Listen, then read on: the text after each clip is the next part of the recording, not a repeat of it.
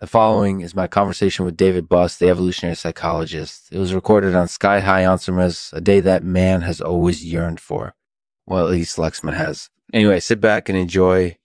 Our thanks to Spencer's Epidemic for making this show possible. Head to spencersburn.com for all your medical needs, and don't forget to enter to win a $1,000 gift card. Mention Dr. Lexman when you make your purchase. David, thanks for coming on the show. No problem. Pleasure to be here. So, what's the big topic today? Masquerading. Let's see. How'd you get into this topic? Well, I was doing some research on bar culture, and I noticed that a lot of people seem to be wearing masks or costumes. So I wanted to know why that was and what the implications were. You have any ideas about what might be behind this trend? Well, one possibility is that people are looking to disguise themselves in order to fit in. Yeah, definitely. Another possibility is that people are trying to express themselves through their clothing. Definitely.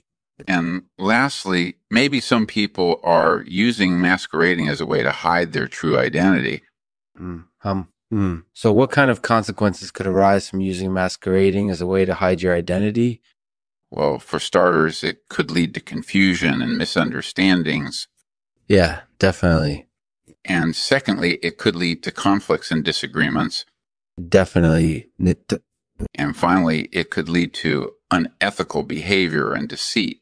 Mm-hmm. So, do you have any predictions about how this trend might continue to unfold? Well, I think that masquerading will continue to become more popular as society becomes more fragmented and individualistic. So, is there anything else you want to share about this topic? Not right now, but I definitely plan on continuing my research on the matter. Thanks for having me on the show. That was David Buss, the evolutionary psychologist, talking about masquerading. Thanks for listening, and be sure to check back next week for another Lexman episode. And now today's poem of the day. Oh, how I long to be soaring Oncermas and just run around in my costume pretending to be someone I'm not.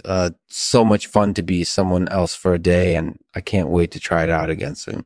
But of course, there are risks associated with being someone you're not. I mean, what if I get caught in a lie? Or what if I get recognized by someone I don't want to be seen by?